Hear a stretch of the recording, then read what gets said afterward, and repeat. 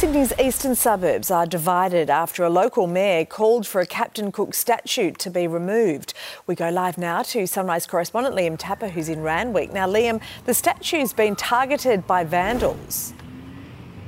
Yeah, it certainly has, Mon, and quite extensively in recent months. Here you can see the Captain Cook statue here in Randwick. It's covered in red paint, signifying blood from these protesters who have covered it up. They've also taken to the bottom of the statue with some sort of weapon because the stonework's been damaged as well. Now, maintenance works will be carried out by Randwick Council, the Lord Mayor, Philippa Veitch, she wants every reference to Captain James Cook within this electorate to be completely taken down. She says that to quote her, it's a reminder of colonial oppression and that it could be triggering for a number of people. But there are other members on council who say that this is wokeism gone mad. They say that it's a reminder of Australia, of history, and something that should not be taken down. But certainly, this is not an isolated incident here in Australia. Of course, we saw in St Kilda, the Captain Cook statue was cut down there on Australia Day earlier this year. Even in Fitzroy Gardens in Melbourne as well, the Captain Cook statue was cut down